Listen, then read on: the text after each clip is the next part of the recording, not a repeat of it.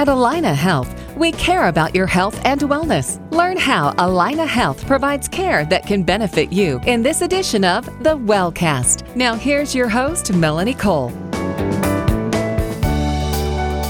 Spring brings warmer temperatures, sunshine, and flowering buds, but for many people, it can mean bouts of spring allergies that can be downright miserable. My guest today is Dr. Kenneth Johns. He specializes in allergy and immunology and practices at Allina Health, Coon Rapids Clinic, and Allina Health Maple Grove Clinic. Welcome to the show, Dr. Johns. So tell us about the spring allergies. What do you see most when spring comes around? Well, quite a few things show up in the spring. Some of those are allergies. Some of those are things that sort of sound like allergies, but as it turns out, aren't. So in terms of allergens, we start to see some outdoor mold early in the spring. Those mold spores are not a real common allergen, but they can be a particularly difficult one to treat. A little later in the spring, when the trees pollinate, we have the tree pollen allergy, and that season is really variable. Some years it's early, some years it's late, depending on weather. And then towards the end of spring, we start to see some grass pollen. Those would be the major allergens. Again, sometimes in the spring we have problems. We have symptoms that are caused more by irritants, and sometimes we have problems that are more viral. Respiratory viruses can cause symptoms that really sound like allergy but aren't. As you say, the respiratory viruses are going around at this time of the year. People have colds and things and runny noses. How do you know whether you have just a common cold or some kind of virus or whether it's a seasonal allergy? It can be really hard to tell them apart. Now, in general, allergy symptoms are going to go on quite a bit longer. Your basic respiratory virus, you can have symptoms that go on for a week or 10 days. Sometimes they'll drag out to 2 weeks, whereas the allergy symptoms can go on for weeks or months. There's usually more itching with allergies than there is with respiratory infection, but otherwise it can be hard to tell apart. We actually do tests for specific allergies. There are several different ways to do that. We have the traditional skin test, where there's minute quantities of the pollen or the mold or what have you introduced underneath the skin, causing a welt if there's a positive. And then we can do a blood test. There are various types of the blood tests, which have about the same accuracy. And sometimes we'll do the blood test if we can't do the skin test. But we have several different testing methods to diagnose a specific inhalant allergy. Once you've diagnosed these as an allergy versus a virus or something else, then what is your first-line defense for treatment? Well, we have basically 3 treatments for allergies: avoidance, and then medications, and then allergy shots or desensitization. So I would say there really isn't a first line. We have these options, and we try to figure out what would be the best approach. Avoidance of springtime allergens is tough. Our springs in Minnesota are short enough as it is. I really discourage people from staying indoors. Above and beyond that, there's not a whole lot you can do in terms of avoidance of those allergens. In terms of medication, we have lots of options, and one by one these options are gradually going over the counter, which makes things a lot easier. So sometimes we're using antihistamines, sometimes we're using topical steroids in the nose, sometimes we're using different nose sprays, sometimes we're using eye drops, and any combination thereof. We actually have quite a few options of very safe um, medications in different combinations for patients of any age, really. And then we have our traditional immunotherapy allergy shots.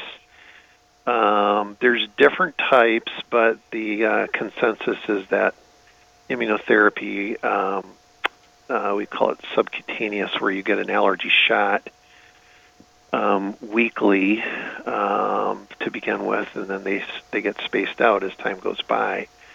So this is a type of desensitization.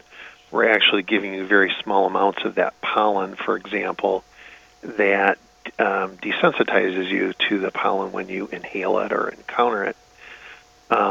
These allergy shots, we've had them for about 100 years. I want to say allergy shots have been given for almost a century now, and they can be very effective for the right patient with the right allergy. The newest wrinkle in desensitization, as of this year, we have a desensitization that's a sublingual pill or drop. It's something that's been used successfully overseas for many, many years, and they're just recently approved in the United States. And we really don't know how popular these are going to be. They're only available for a few allergens, basically grass and ragweed. And in terms of comparisons, we really don't know how well they work compared to traditional allergy shots or medication. So I'm going to say the jury's still out on the sublingual desensitization. Dr. So those Johns, are options and some combination of those. so if avoidance isn't possible because you want people getting outside and such, are there things that they can do inside when they are? Do air filters work? Do, dehumidifiers work? Do changing their pillowcase or using these anti-allergic pillows, any of these kinds of things you read about, do any of those work? So air cleaners and air filters are a real popular approach. The data, the studies really aren't there to show that they actually make patients feel better. So it isn't a real common recommendation. The best we can say is if you're indoors and the doors and windows are shut and the air conditioner is running, that's probably as good as you can get.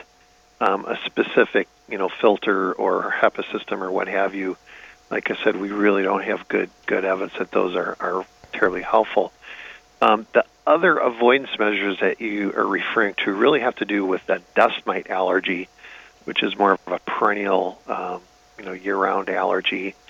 And if people are allergic to dust mites, there are things that can be done to reduce their exposure, but they really wouldn't be helpful for the spring pollen allergy or mold allergy. Can you develop these kinds of spring allergies as you age, or do you get them as a child and keep them all through your life? There's different patterns. There's some kids that seem to get them very, very young. But the most common pattern would be that late teens, early 20s, who over a course of a few years develops seasonal allergies, seasonal allergic rhinitis. And they sort of peak in the 20s and plateau in the 30s and 40s and then sort of gradually fade away. So there definitely is a natural history for the main group of people with seasonal allergic rhinitis.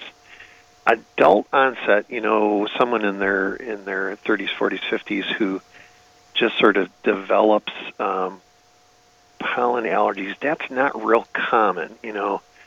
That wouldn't be a real common pattern. I think that it probably does occasionally happen. But more commonly, other things, other conditions that have some similar symptoms to allergies, those can show up as an adult. For example, people that are having more difficulty tolerating irritants like smoke or dust, that's something that can really show up at any age. And we'll sort of fool you because it can sound like seasonal allergies, but isn't, and certainly has different treatment. In just the last minute, Dr. Johns, can you please give the listeners your best advice on how to reduce spring allergies as it's coming right around the corner? Well, as they say, I think it'd be cruel and unusual to stay indoors. So I think you should stay outdoors and enjoy the weather while you can. Medication-wise, it's reasonable to start with over-the-counter antihistamine or nose sprays, specifically topical nasal steroid sprays, which are now over-the-counter. And if those fail, it's probably time to talk to somebody like me, and we have some options for you. Thank you so much. It's great information to try and nip those spring allergies in the bud. You're listening to the Wellcast with Allina Health. And for more information, you can go to allinahealth.org. That's allinahealth.org. This is Melanie Cole. Thanks so much for listening.